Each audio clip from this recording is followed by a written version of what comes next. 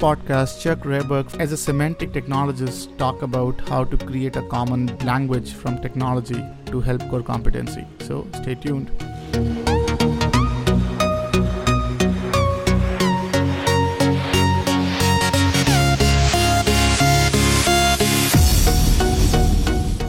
So welcome everyone to another episode of Future of Data podcast. Today we have a guest in a very interesting topic that I'm very excited to have a conversation on.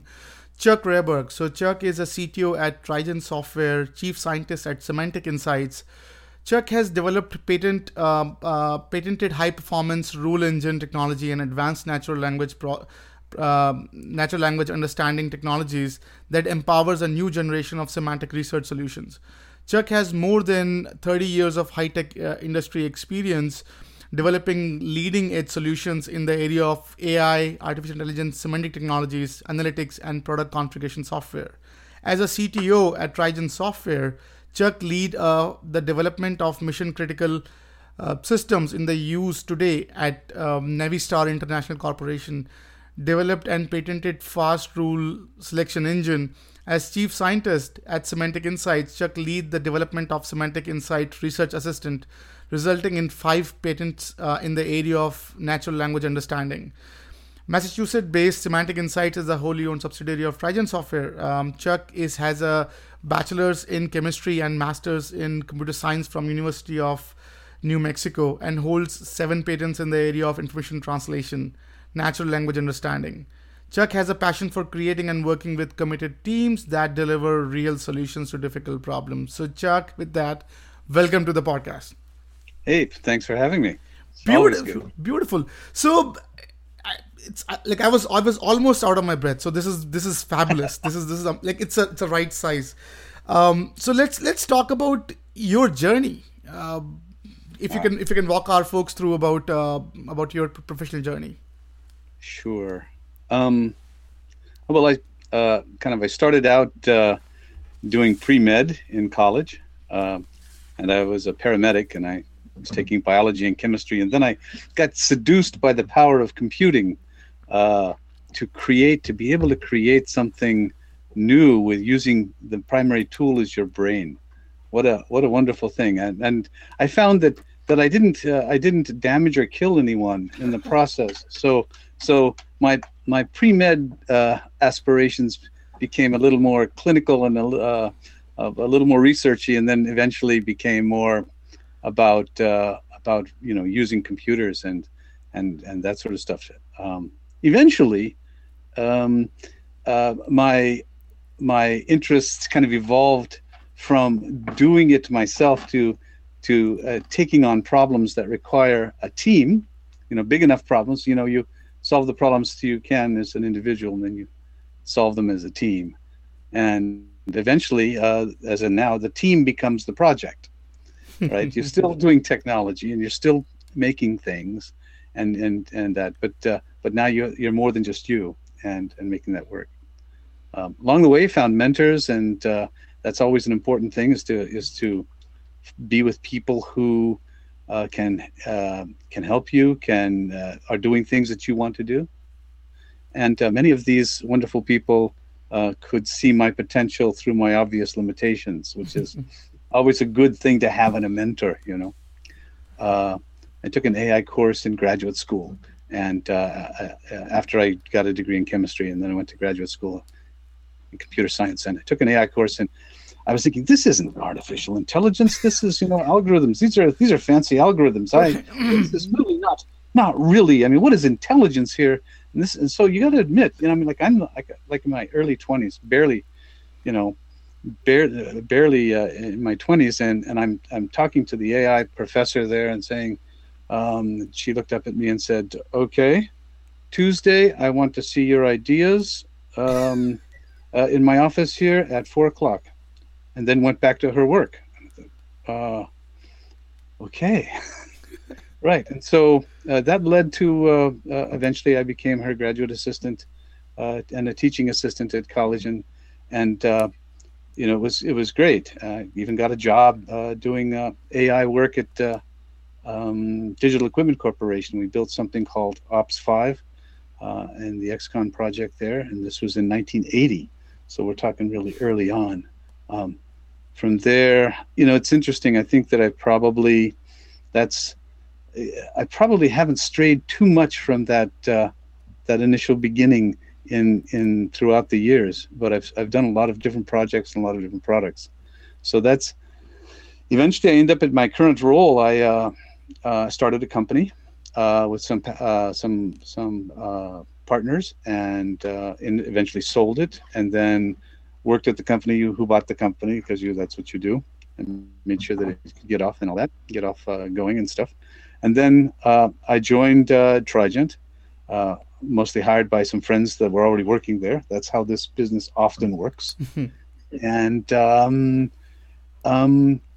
I was there to just, it was .com boom time in 2000, .com boom, and they were making products and stuff like that. And then they said, hey, we have a company here who is looking to actually be sold, and we're thinking of buying it. And they use something called Ops5. And I said, what? Hey, wait, I know this. And so once that was back in my grasp, we came up with, we were supposed to replace it, and we came up with a new way to a new rules-based system that was much better characteristics in speed and space, flat in memory. And once you have something powerful in your hands, then you think, well, what am I going to do with this now? What can I do with this? What problems can I solve? It's just another tool in the toolbox, really. I mean, it's not like, I didn't really kind of obsess about that per se, because there's lots of tools in the toolbox. Everything from, MapReduce type things to artificial neural nets to, there's lots of tools in the toolbox, and I just collected them as well. But we started dealing with natural language processing because one of our clients said had this problem, and they run a TAC, a technical assistance center, and so they get problems all the time. But the problems are on software that is integrated with other pieces, and those things have bugs. Those things have issues. There are technical reports all the time, and so somebody calls up, and this particular potential client we were dealing with makes manufacturing control software, and also software that controls nuclear power plants and that sort of stuff. So they needed to have answers fairly quickly, good answers fairly quickly, but they couldn't possibly look through all of the data, the textual data, to figure this out. So we started saying, well, how can we help them find what they need to know, just what they need to know, calling from all kinds of things. And that led us to natural language processing, natural language understanding, and it just, one thing led to another, and then we started doing that. So that's how I kind of came to Semantic Insights, starting Semantic Insights inside of Trigent as the R&D group. I don't know. I could probably continue to talk on one question at a time. Yes. No, I think that's fabulous, by the way, and thank you for walking us through that. So, so now let's talk about your current role. So your day-to-day role as a technologist in Trigent and chief scientist at Semantic Insights. What does it look like? We'll resume after a short break. This part of the podcast is brought to you by First Friday Fair, fastest AI-powered way to find your next opportunity. Check out the website firstfridayfair.tao.ai and find your next dream job. Let's get back to the podcast. Well, Trigent is a multinational company, so that we have people all over. And so my day starts at like 4 a.m. And I start my U.S. day around 11:30 in the morning, and then into the evenings as the sun kind of moves around. My current role, I'm an officer of the corporation, so as chief technology officer. So I have both operational responsibilities in terms of P&L, how the system managements, physical plants, all that sort of stuff. Also personnel type operations, especially in the area of development. So what's happened is I started off as a pure CTO and kind of CIO sort of mix sort of thing, and then where I was just dealing with the technologies and trying to solve finding ways to solve problems for our clients and working with other architects to figure it out. And I've kind of like morphed into, well, you know, our business is so, you have to really be on top of technology to survive. I mean, you can't just learn a language and then set about to go do that for 5 or 10 or 15 years. You have to really stay on top of it. And so more and more, the solutions and the things that in order to stay competitive and to actually meet the needs of our clients, more and more we needed to have more training, more knowledge. We had to have a constant learning environment, constant learning system, and be able to kind of grow our people both from outside as we hire, but also from inside. And so I ended up becoming far more operational with the development teams themselves. And then I kind of ended up becoming operational with the project managers, because now they have to keep up to date with the technology. Plus, they're also managing people. And as you know, this is really, software development is really about people more than technology in terms of like, how to put together teams, how to deal with egos, how to deal with the needs of the individuals, and all of that sort of stuff. So, my day kind of like, it's hugely context switching. Is that one moment I'm negotiating a contract, the next minute I'm dealing with some sort of licensing issue, the next minute I'm trying to solve a problem that has come up, like maybe a fire, and the next minute I'm working on a patent, or I'm working on some new thing with someone, or working with a client. And so it's really difficult to say what I do in any one thing. It's like, right. I play for a living, actually. That's what people say. What do you do for a living? Well, I kind of play for a living. You get to like do the best you can with all the various things, and it's not boring. Interesting. No, I think, thank you so much. That sounds a perfect job description for a job. Like you should. So that's fun. Like, yeah, I agree. So what is Trigen Software? If you can walk us through that to give us an idea where, like, your template. Right. Trigen Software is kind of a boutique software outsourcing consultancy sort of thing. We solve problems for clients, that sort of thing. We do them in any country that happens that we have people and we need to do work with them. We can do same time zone, same company. We can spread the work out. We don't really focus on, there are things that have happened to us that we focus on specific industries, transportation, healthcare, finance, education, that sort of thing. And the various forms of healthcare have kind of like become part of what we do. So we've solved lots of interesting problems, things that we had no idea we had to you have to come up to speed in that domain really fast. We may have people in the domain, but we may not. And so it's very important to be able to apply your technology in the context of the domain to actually get the trust and the buy-in, because people they're really trusting with their future. They're not only paying you money, but they're actually taking a risk on getting something built. And so we have to really we take that trust seriously. Interesting. And so what's the boutiqueness, or what's the niche with Trigen's, like, what do you guys do for your clients? Well, you mentioned Navistar. The majority of the school buses in the United States were configured using software that we provide them, that we wrote and provide them. Maybe some sort of like 12% or so, it varies a little bit, of the 18-wheelers, the over-the-road traffic in the United States, the trucks were configured using software we provide. By configure, I mean that an order comes in and their business model is one of a kind. is that each order can be a custom order. But can you imagine, you know, hundreds of thousands of orders coming in a year, each of them being unique? And so how do you manufacture that, and how do you define that, and how do you put things together? So our orders come in, they're accustomed to whatever the needs of the client are, and then we determine what parts need to go on the system, where the holes need to go on the system, and that sort of thing. Now, by say we determine, we provide the software that allows their engineers to specify this. The engineers specify it.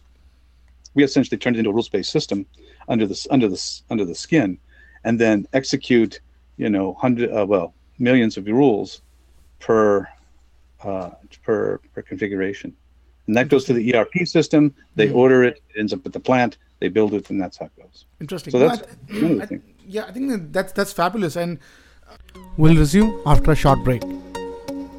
This part of the podcast is brought to you by First Friday Fair, fastest AI-powered way to find your next opportunity. Check out the website firstfridayfair.tao.ai and find your next dream job. Let's get back to the podcast. Excuse me. So when I was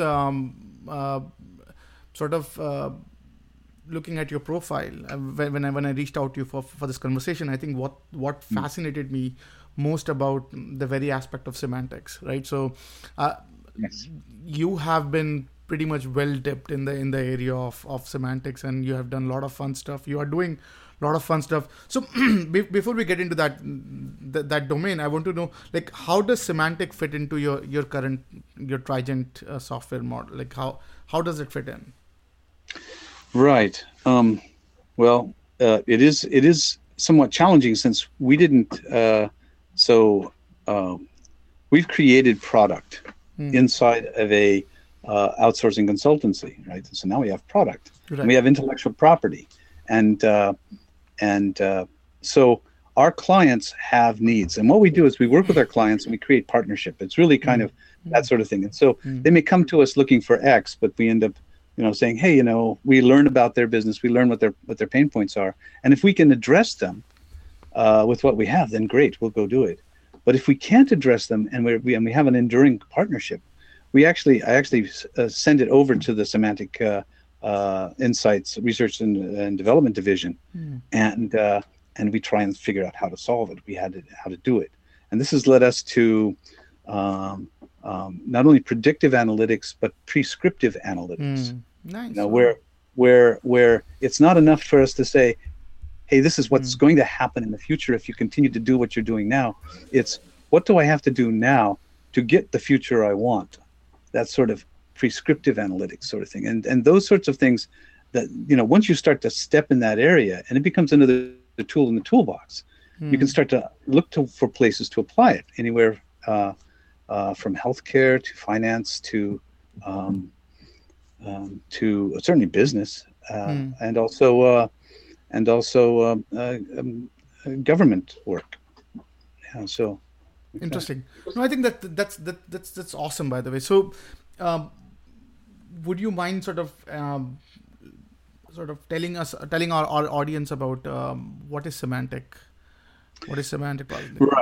Right. Okay. So you mean like the technology itself as such? Yes. Mm-hmm. Okay. All right. So we talk about semantics. We talk about what would be considered meaning of thing. Okay. So there are things we experience in the world. We experience reading, that sort of stuff, and so you could think of natural language processing as a way of encoding information in text. In what we do is we encode information in text, and how do you decode that information back? And human beings do that because we learned how to read as kids, and we figured it out, and we understand how generally the meaning of the terms and how the meaning of the concepts work together as a cluster. You know, everything from subject, verb, object in the world of reading of natural language. So there's that. But if you think of like semantics, it deals with, as I say, the meaning of things. And how I like to think of it is that we say that when we experience something, whether it's a movie, could be a picture, a photograph, a piece of art, natural language. We as human beings, we experience it, and we come to understand it by mapping it to concepts that we already have, our worldview. Right?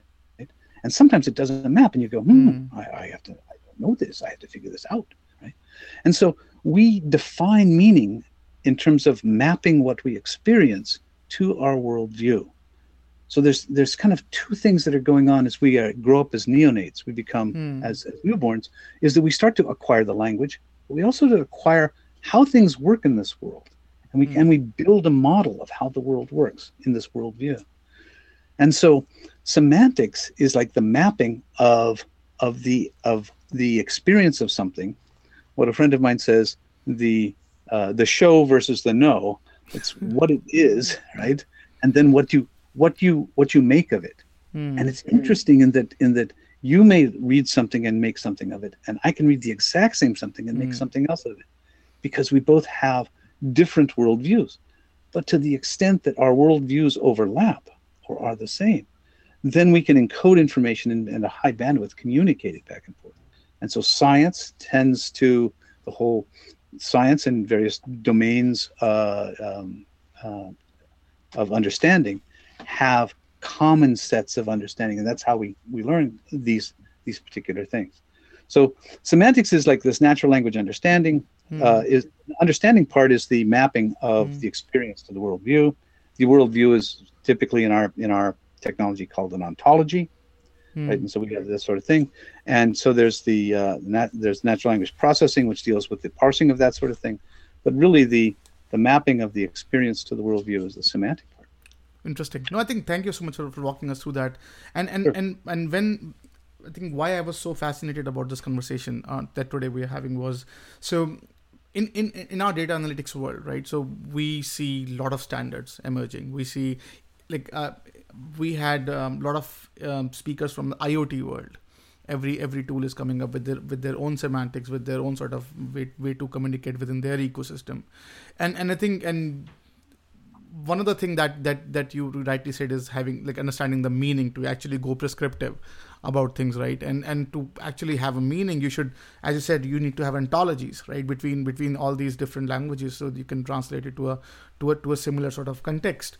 So what is the state of semantics today? If you can walk us through your perspective on how is the world of semantic computing guys holding up when they're seeing so much of emergence of standards, and we even seeing every vendor is coming up or maintaining their own silos, and sort of what are your thoughts on that? We'll resume after a short break. This part of the podcast is brought to you by First Friday Fair, fastest AI-powered way to find your next opportunity. Check out the website firstfridayfair.tao.ai and find your next dream job. Let's get back to the podcast. Right. So there's kind of two worlds. There's the academic world. There's the world of invention and that sort of stuff. And then there's the world of practice. Is how do we actually use this to be real and make something real out of it? And use it in such a way that you don't always drink from the same well. You can drink from lots of wells. And so you have to have standards to say, what am I drinking? I'm drinking the water. It's the same water over there, right? So now it's interesting. So you want to be able to have a way of encoding things in a way that's interconvertible. So you think of things like OWL is an encoding language, and so RDF as a way of creating triples for understanding things, and then graph databases as a way of storing large volumes of things like that. So you think of those sorts of things as being standards for encoding.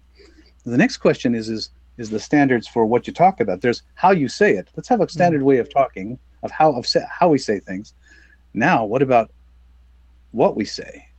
The standards of what we say. And so that tends to fall often in the area of ontology, where ontology is says these are the generalizations and specializations of the concepts I have, and these how concepts are related to other concepts. And so you kind of map out a little world.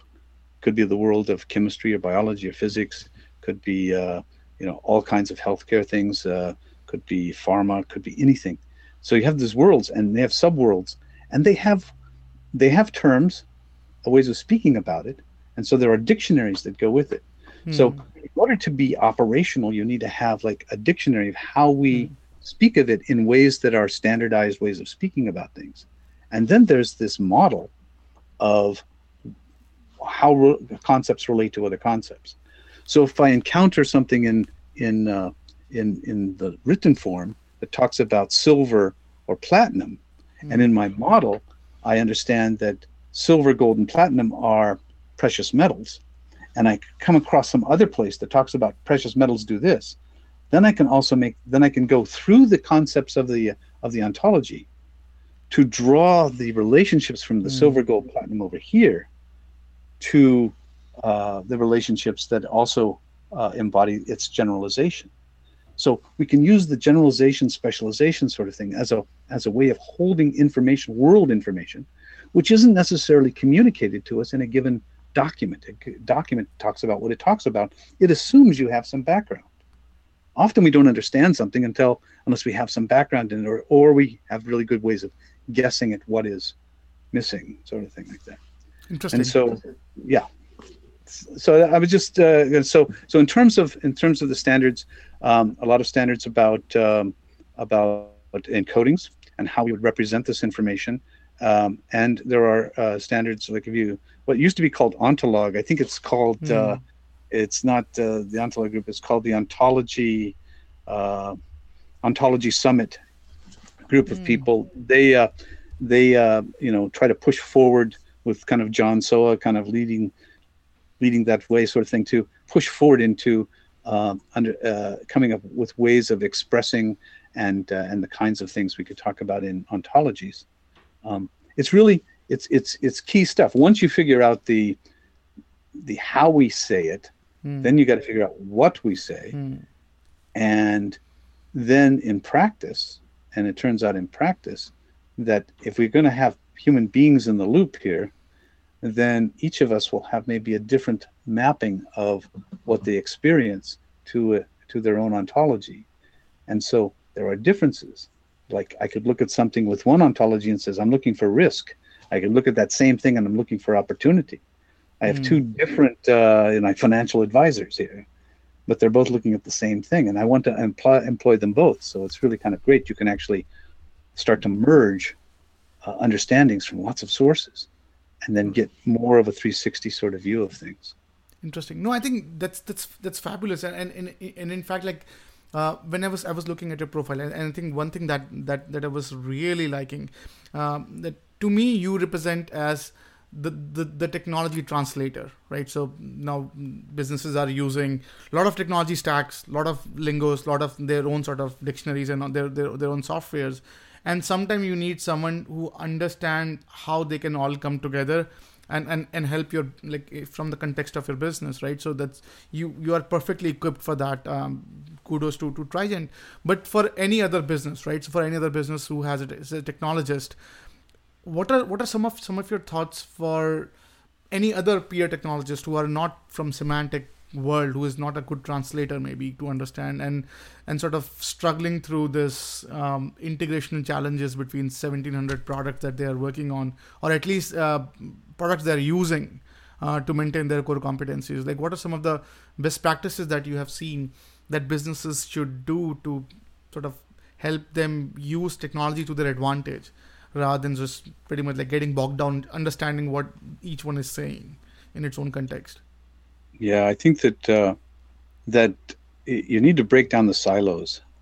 I find in the projects, what happens, and that's kind of an interesting position that I'm in now, that I'm operational with the projects themselves, is that I can look across them and say, you're solving a different way of the same sort of thing over here, and we can use reusable code, but we can also use reusable designs. We can understand things like that, and cross pollinating the experience. The kinds of considerations one has in delivering the high quality products. The other thing is that this cross pollination group, I have something called they call it OCTO in our group, Office of the CTO, and the architects there. it's fascinating because we get together and somebody is going to say something that is new to me, and maybe I will say something that's new to them, and they'll say we're doing this or that, and some really fascinating stuff. The other day I was with a group. We have something called the New Technology Group. Another group of, like, you want to like encourage certain people in your organization who are just passionate about certain new technologies and learning things and growing sort of things. So I created this New Technology Group, which is actually separate from my formal Okta, which is separate from my R&D group. But this New Technology Group, they did a demonstration of some TensorFlow stuff. So they were started talking, here's some TensorFlow stuff, and when it got done, I said, hey, I've been reading this book about trees, decision trees, and forests and stuff like that. And so we started this interesting conversation now about how that would work, and what you have to consider when you're looking at things in TensorFlow, which is essentially an implementation of this sort of approach. I think, wow, this is that sort of thing, and then the group goes, okay, so next week we'll do a demo on this sort of thing and that sort of thing. So I would say that if you're going to stay up to the mark here on what's going on and be able to apply technologies where best, you have to know about them first. And so how do you know about them? So you can learn. You find people who are learning on their own or who are discovering things, and you put this together and you kind of build up a kind of a technology core competence across the group. I mean, you've seen that they've done studies that show that cities, that the amount of innovation that happens when you have a concentration of people in a city, it just happens to be more per person. You think, how did that happen? Well, because you're sharing ideas and that sort of thing. Being able to look across and seeing patterns, design patterns, various kind of implementation patterns, and also patterns in the problem space. This problem is very much like that problem, that sort of thing. I mean, those are the kinds of things that I would say if you want to, if you want to create a way, build a way to acquire and use productively newer technologies, and that's, by the way, that's happening all the time. New technologies. I mean, what I'm doing today, I didn't know 10 years ago. I didn't know 5 years ago. Right. You got to stay on top. Yeah. Interesting. So I think, well said. So your suggestion is build people together, bring people together, and they can build dialogues, and from there, hopefully, you'll get some understanding of what's going on, and you'll find common grounds. And I think that's pretty much mimicking what Symantec does in its best form. So I think, well said. The other thing that I'm really curious to have your perspective on is so-called disruption. I think you talk about innovation, and more people brings more innovation. So one thing that we see a lot nowadays is almost every technology stack is going through its disruptive, like S-curve growth, right? A lot of parallel folks coming in and exploding them with their sort of standards, with their performance inputs and whatnot, making a job of a technologist today very cumbersome, right? So because now when you're going through your S-curve disruption, you're not in your most stable form, right? So you may not know what's, like, there may be sort of hacks or there may be backdoors that are left behind there. Like, for speed, people might be not taking every aspect into consideration. So what are some of your thoughts or some of your perspective of being how do you help businesses or as a technologist to maintain a stable technology stack when you're actually sitting over a disruptive sort of infrastructure that's growing every day? Yeah. One of the things that we do in the New Technology Group is everyone is challenged when they bring in a technology or they have a technology. Everyone is challenged to say, well, what is the aha here? What is the fundamental concept? Or what they say in the patent technology, the inventory concept. What is the aha here? What is they trying to do? And what you'll find is that allows us to separate the hype peel away the hype from the reality of given technologies. All right. So and once we do that, then we say, okay, so what does that aha enable us to do now?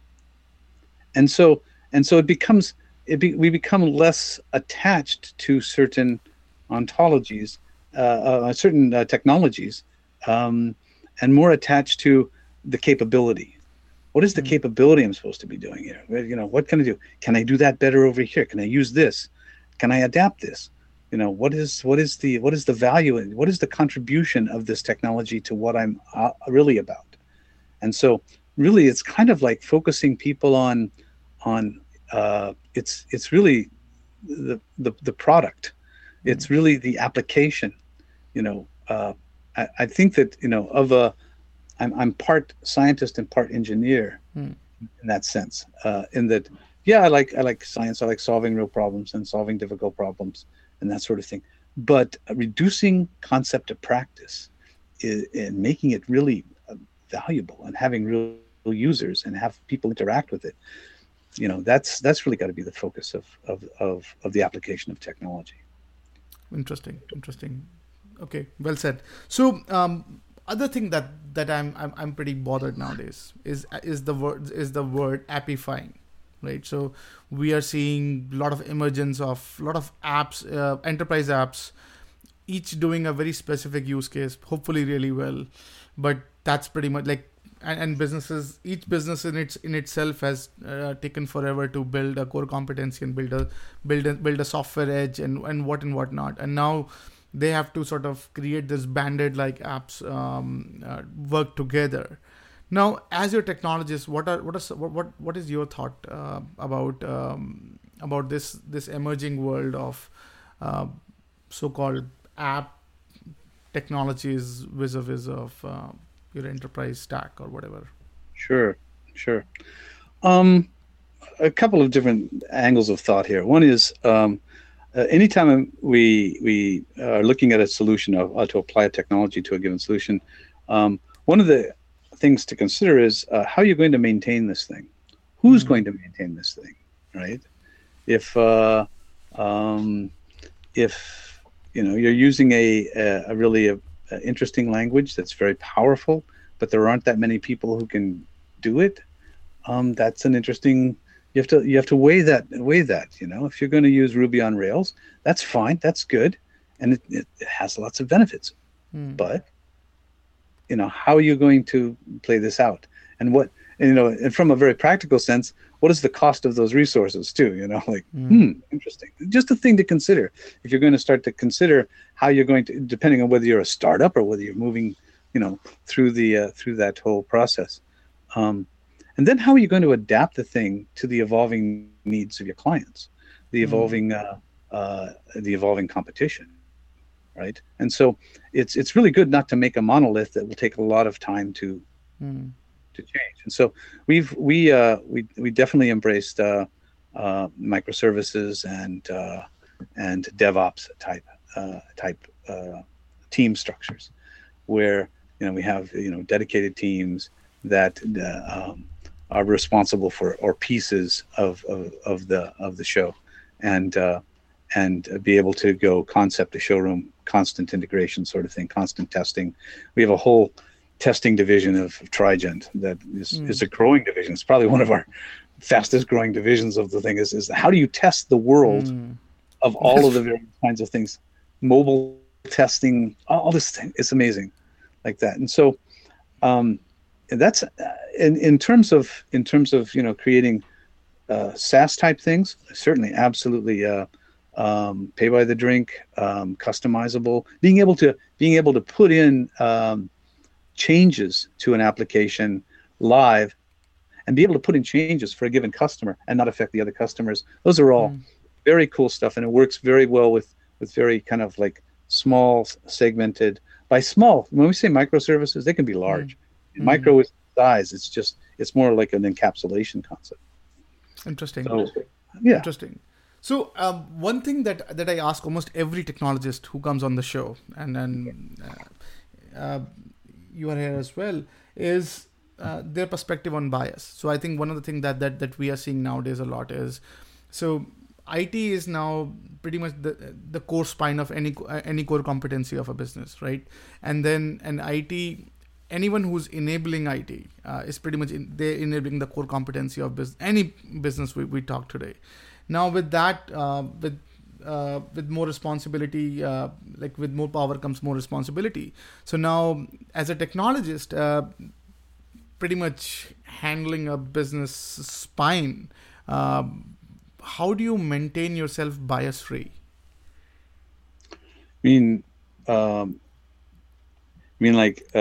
I have a favorite technology, how do I right. Your push technology that? bias or your knowledge bias, right? Yeah. Right. And I think that goes back to the kind of a core philosophy of what is the aha of this technology? What does it really give me? If I'm using Angular, or if I'm using Node or something like that, that's those sort of technology. What am I buying with this? And what's the pros and cons? How does that play? And so I try to stay as neutral as I can. I have, and some of the decision is how deep is my expertise in something, and I and as a company you have to say, what is this technology decision going to cost the company? What is it going to really be? So, and I think that comes from my larger perspective of not just technology. My role in Trigent and Semantic Insights is not just technology, but how do we make this into a business? How do we make how do we make the intelligent business decisions about this? And especially for our clients too, how do we make intelligent business? And often they come with their own ideas of what it should be. This is the technology, we have to take the clients as they come, so they have problems, but they also often have notions of what the solution should or could be. And they also have their own experts. And so you have their own experts with their own biases or whatever sort of thing. So the question is almost, how do I deal with the biases of our clients? As opposed to in addition to my own biases, right? That's true. Is that they come in and they go, really? Okay. And so interesting, after a while, if we work with them and we develop long-term relationships sort of thing, then we become kind of a consultant in that process of well, what is that what is that technology? What should we be doing with this, and how would you choose this? But I think that also Trigent is since we really cut the entire stack. We go everything from mean stack, lamp stack, Microsoft, certainly a lot of Microsoft. We're AWS, we're Azure, we're Google, cloud sort of thing. We'll play it anything, and which really we have silos of people who are specialists in that area. And so now it's not so much me having a bias, but me listening to the biases of others and adjudicating, how best to move something. So that goes back to, it's mostly a business about dealing with people rather than technology. That's true. I think, and that's, you spot on. I think like when we started to talk, you spoke about your job is to manage all the healthy egos in the group and all that. So you have to maintain the politics. So I think it just adds. So every bias is mostly about people, and then sort of how do you? Yeah. Okay. Beautiful. So let's talk about some of the KPIs you care about. Like as a technologist, like what are some of the things that that you monitor as your success metric in your current role? Oh, yeah. All right. So, as being also operational in the company, I collect data in the company. Okay, I collect what is, and so really understanding the cost of the data that's being collected, the quality of the data that's being collected, the value to the organization of the understanding resulting from that data. So I have to make decisions as to what to collect and how to treat that data and understand what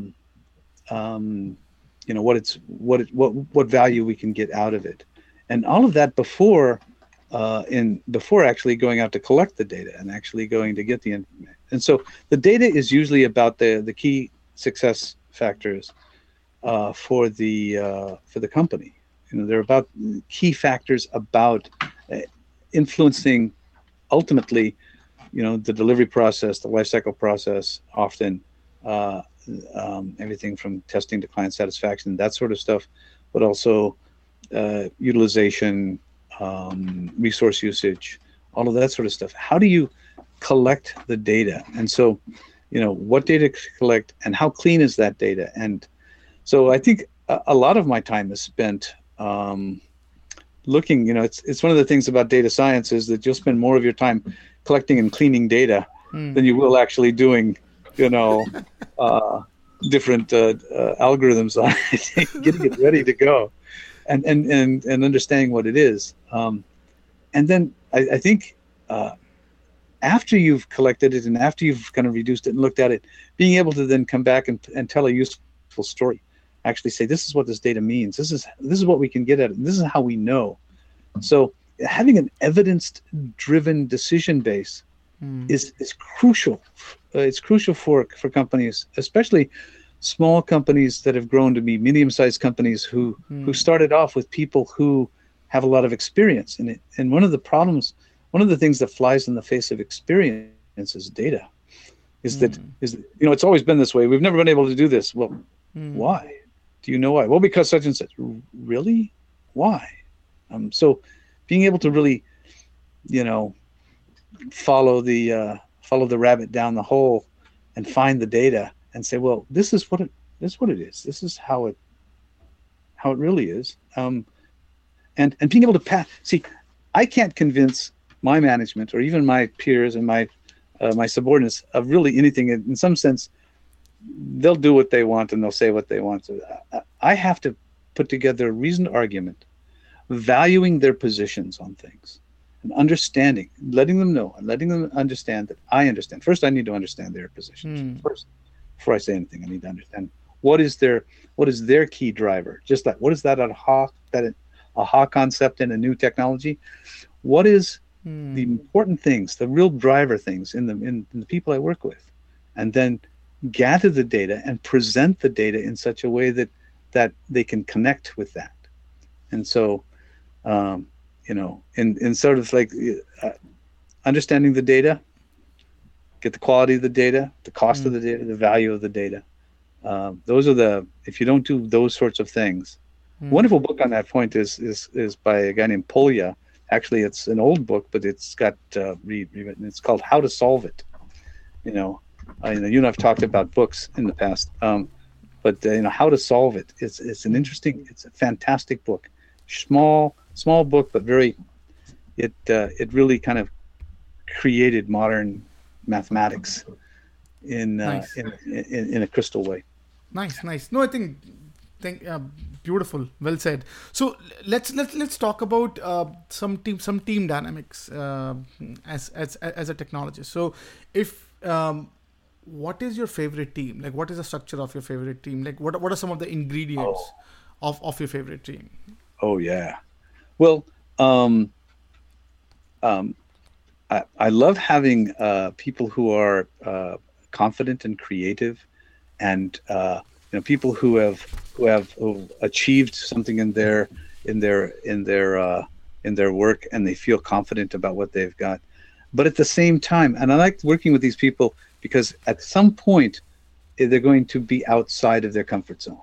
They're going to be outside into something new. They're going to be there, and to be able to help their growth move along that path to the next level, right? We get to a certain levels and we think, I mastered this or that sort of thing. And I heard a quote the other day: if you're the smartest person in the room, you're in the wrong room. Yes. So like well that. And so there's that sort of thing. I love having, in terms of like a team, I like having people who are fairly new at the game, who are bright and energetic and hardworking, and they kind of like, but their egos sometimes are a little more fragile than. In fact, they're all fragile. But it's a matter of being able to create mentorship and create an environment that creates and grows people in that mentoring sort of way. So creating a team where people understand that there is responsibility, and that there is high integrity, and that failure is an option, but don't fail in silence. Make sure you, in fact, if you're not failing fairly regularly, you're not pushing yourself very much. You know, so create an environment where it's okay to say I don't know. It's okay to where there's a clear definition of what you're responsible for.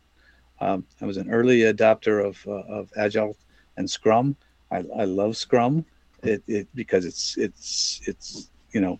teaching people how to be very precise about saying that communication and getting the discipline, creating and engendering that discipline in a team where it's really crisp. Nothing like it. Beautiful. Well said. So if let's talk about creating a team of Avengers, technology Avengers. So if you are put up as a technologist for, say, a startup, how do you approach at building a technology team or building a stable technology team? What is your recipe? Right. I really have to. I mean, it's really important to align the goals of the people you have on your team with the goals of the operation or the organization or the startup. Right. Interesting. Now, they won't always be 100% overlapping. I mean, there will be an overlap, right? But to find that overlap and to be able to put that out and keep it present and keep it, tangible, to see everybody sees where they fit in the game. Ultimately, startups are like families. If you and as families, you're going to have arguments and things like that. You'll have whatever. Also, startups are high pressure. I mean, there are things. There's a wonderful statement by a guy named Moshe Feldenkrais who said, any biologic system under stress tends to revert to a previous evolutionary behavior. And so I think about that. I think, okay, so startups are stress. Okay, so you're going to deal with, you'll find out the kind of the real character, at least the evolutionary path of the people you deal with when you're under stress and you've missed this date or this bug doesn't get fixed, and you're doing a demo tomorrow and it's not ready, but it's not just a demo, it's at a conference and you're standing there and somebody made a change and then they tested it but they didn't test it. Just all of that stuff, right? So that's the reality of the work, and being able to remain friends and work together and is really important. So being able to find the people with the right alignment. As far as the technology part, of course, this is really jacks are better to open sort of thing. You need to have the technology. You need to have background in the technology, and so we'll deal with that. I'm of the opinion. I'm of the belief, if you say, that you should be able to, if you have a good command of technology, sufficient enough, you can pick up a new technology. You know Angular, you can do Node. If you know PHP, then you can probably do I don't know, do other things too. So it's like there are kind of like things which are similar enough to each other, which is easy to change and to grow. And if they're not, I mean, fundamentally, at some base level, it's really sequence and control and expression and distribution over time and space. I've just described programming languages. All languages deal with that. Sequence and control, expressions, distribution over time and space. That's so. How does that happen? How does that happen in Java and C, in Perl, in anything, in Ruby? It's all different ways of doing that. Interesting. I think that's well said. So one thing, we are almost coming to close to our interview. So I have a few questions to ask, actually. Sure. So one thing is, what is your perspective? I want to know about state of semantics today. So, are you confident that with so much standards emerging and so much sort of chaos happening, we are equipped, like we'll be fine, or do you think that more needs to be done when it comes to like creating this common ontologies or common languages, so that at least the translation to business value could be done easily? Like what's your thought on the current state of semantics? Um, Another quote. I don't remember who said it actually. They said, "Science advances only through the death of scientists." That says that often concepts which are holding sway are actually that have brought us to a certain great place are the same concepts that get in the way of the next step, right? And so, but we venerate and value the people who've created those concepts and brought them forth and who staked their careers on that, and it creates a barrier to the next step. And I've seen that there are a lot of companies out there who are doing innovative things, which have fallen away from the pure faith of the standards and semantic technology as such. I think that it's very positive. I look at what's going on. I'm thinking, there is so much interesting things, especially when we start to take once you start to being able to look at experience and be able to examine that experience semantically, and then recombine the experience to solve problems in ways that no one had thought about solving them that way before. Now we're talking discovery. Now we're talking, and that's where we've stepped through that door in many ways. We're not all the way in, but we've stepped through that door in many ways. And so the ability to create what you might think of as cognitive prosthetics, things that will help your brain, it's not going to take the person out of the loop, but it's going to accelerate our ability to contribute and process and gain insight quite amazingly.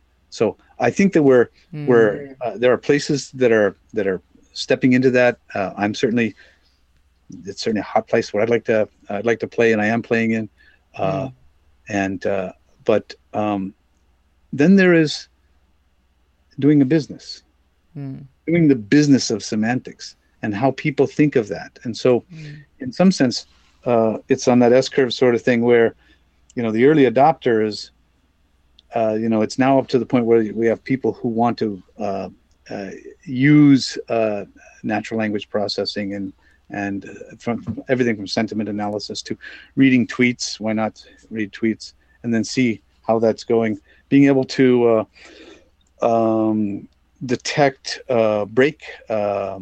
outbreaks, like if by looking at health reports from around the world and the kinds of things that are going on, not necessarily even health reports, but agricultural reports, what's going on in particular lakes in Africa, or what's going on in particular regions, and you go, this is interesting. This correlates with other things that we know. And so that, start to do that with big data, with pattern recognition, and being able to then, pull the information out of natural language sources. I think that's very much going there. Nice. So, and let's talk about you for a minute. So, what's the secret of success for you? Like, if for folks who are wannabe use, what are some of the ingredients that you think were really helpful along your journey? If you can share that. Yeah, I think that I think you really shouldn't. You really need to hold on to your professional integrity and your personal integrity. I think you need to be politic about things. I mean, you can't say everything that's on your mind. You have to look at the context. You are responsible for your words, and not just the words that you say, but how they land. People say that you're not responsible for this other person's anger. If I knew that my words were going to make them angry, yes, I am responsible for those words. That's true. I'm responsible not for their anger, but I'm responsible for the words that may have contributed to that. So being aware of the context you're in, and living it with integrity within that. And and if you're being asked to do something, or if something occurs that is outside of your integrity, then say so. Say, look, I really can't go there. You don't have to say no per se, but if they say, we really want you to go there, I said, tell me how I can make that right. Tell me how does this really work? And those sorts of things allow us to create relationships with our bosses, and with others, with our peers, and with our colleagues, and everything. That once you've delivered on your promises, and once you've delivered, they know you're a reliable person, and that you have integrity. Then people will tend to rely on you, and people will tend to seek you. And if I don't know something, I say I don't know something. But I want to know. But so tell me about that. If you ask me a question, make a statement about something, and I don't know what it is, I'm thinking, well, what? How does that work? What is that? One of our architects did that the other day. He said, "Oh, what was it? Some architectural pattern. It was an architectural pattern." And I said, "I've never heard of that before." And so the next time we spoke, I'd read now two or three papers on the topic, and I had a sense of what it was. I talked to him and found out that he's still learning it too. So it was like, so I think that there's a thing, and like in the growth of an engineer over a career, is that you want to achieve, you want to do the right thing, you want to be successful, you want to have accomplishment, and you want to be right. In some sense, there's this whole notion of being right. You want to be known as someone who's right. Now, I'm not so much interested in being known as someone who's right. I'm being known as someone who can create right together with us over time. Now, it may not be right the first time, but together we will make this work. We will succeed at this sort of thing, and we'll do it, and we'll without damaging relationship. No, so I think that's it. I think it's beautiful. So professional and personal integrity as for technologies, I think it's music to my ear. So I think definitely it's beautiful. So thank you for sharing that and being that. So definitely really helpful. So let's talk about your favorite read, if you want to share with our audience. Oh yes, I love it. All right, so it's a short list, not a long. Well, it could be far longer, but I'll give you a short list. One of the first books that really kind of like turned my head into craziness was a book written in the 40s by a guy named Stephen Pepper called World Hypothesis, a study in evidence. And you can get this at Amazon if you want. And the neat thing is he talks about the 4 relatively adequate worldviews, and of which 3 were taught in school, but the 4th one were not. But when you apply it and you look at it, it's really kind of like, wow. So that was kind of one of those, I hadn't even known those thoughts were possible sort of books. Another book by George Lakoff, again from the late 90s, called Women, Fire, and Dangerous Things, What Categories Reveal About the Mind. And it talks about how we think about categorization of things. All you have to have really is to categorize something. You can have the head of the list, the head of the class, the head of, what is the category? Well, the category is that there's nothing in common there except that they're all related to a metaphor called a body. The right-hand man, that sort of thing. They're all related. So how do you do categorization? Now, why is that important? Well, object-oriented world is categorization. Classes are categories. Actually, they're just set definers. And there's called classification functions. And so what is your classification function? How do you recognize members of that set? Which is really what George Lakoff, and George Lakoff is a linguist. And it's kind of one of those things that kind of led me, as I start to hang out with linguists, I end up becoming more and more into linguistics, because I got a C in high school in English. It was not my top sport, it was my top course. And so it was not, but I'm there now. Right. So that's one. I mentioned the other one, How to Solve It. It's called A New Mm. Aspect of Mathematical Method by George Polya and others who have updated it to a modern time. Fantastic, fantastic book. Tight read, well written. A book that I'm reading now, and it's fantastic in the area, especially in the area of data science, but it has nothing to do. It's not about data science. It uses data science, and it's called The Better Angels of Our Nature, and subtitle Why Violence Has Declined, and it's by Steven Pinker, who happens to also be a linguist, but he's not really taking the linguist. It's not a linguistic book, but it's about a study, a data study of, are we becoming a more violent society now? The answer, the data does not support that conclusion. In fact, it doesn't support it in lots of interesting ways. And so, but you can look at, but it's nuanced. And so it's a huge book. I think it's about 800 pages, and I'm only about 300 into it. So it's Wow.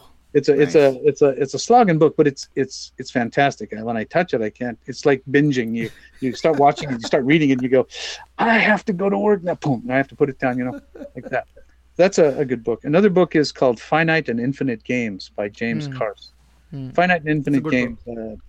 James Carse was, I guess he was head of. He was at Harvard Divinity School. I think he was head of the Harvard Divinity School. Brilliant book about what's meaningful in life.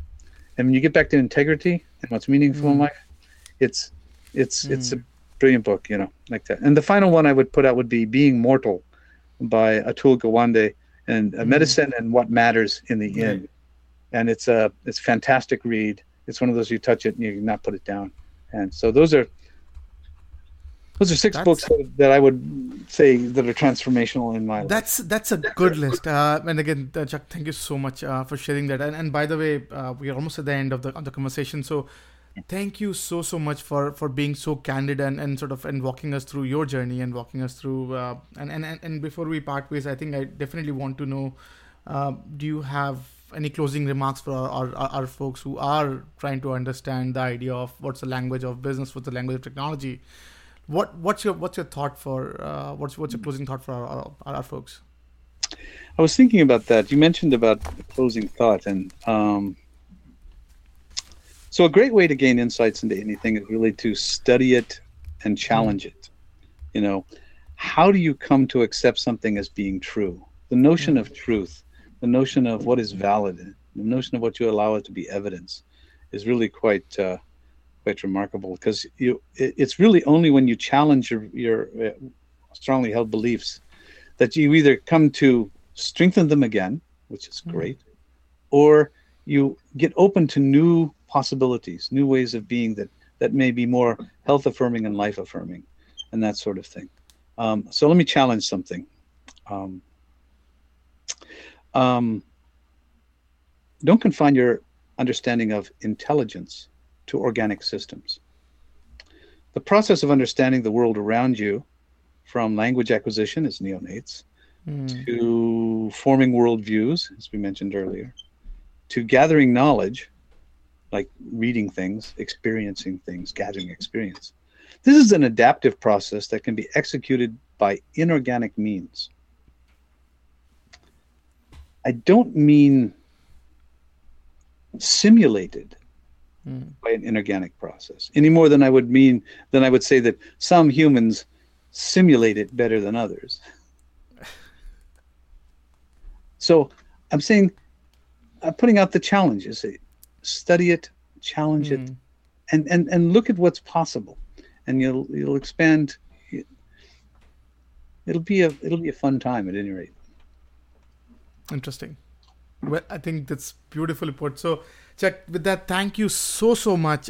It was a ball having a conversation with you, and definitely you're more than welcome anytime. Come back on our show and share your journey with our folks. And thank you so much for being so generous with your time and walking us through your journey and helping our future technologists understand how to think about their business from this idea of semantic and how to sort of create a common language. And thank you so much for that. Hey, you're welcome, Vishal. Thank you. This great opportunity. Thank you. Yeah, I just I thought I was sick of home, but actually I was homesick. Never really knew that I would have to grow up so quick. I'm so uncomfortable, don't know anybody here. Just a couple dudes that I met once, that's it. And I go into the booth feeling nervous. Got butterflies in my stomach like I'm so worthless. Is the mic on? I don't know how to work this. Inside I'm breaking down, I hope I'm not up on a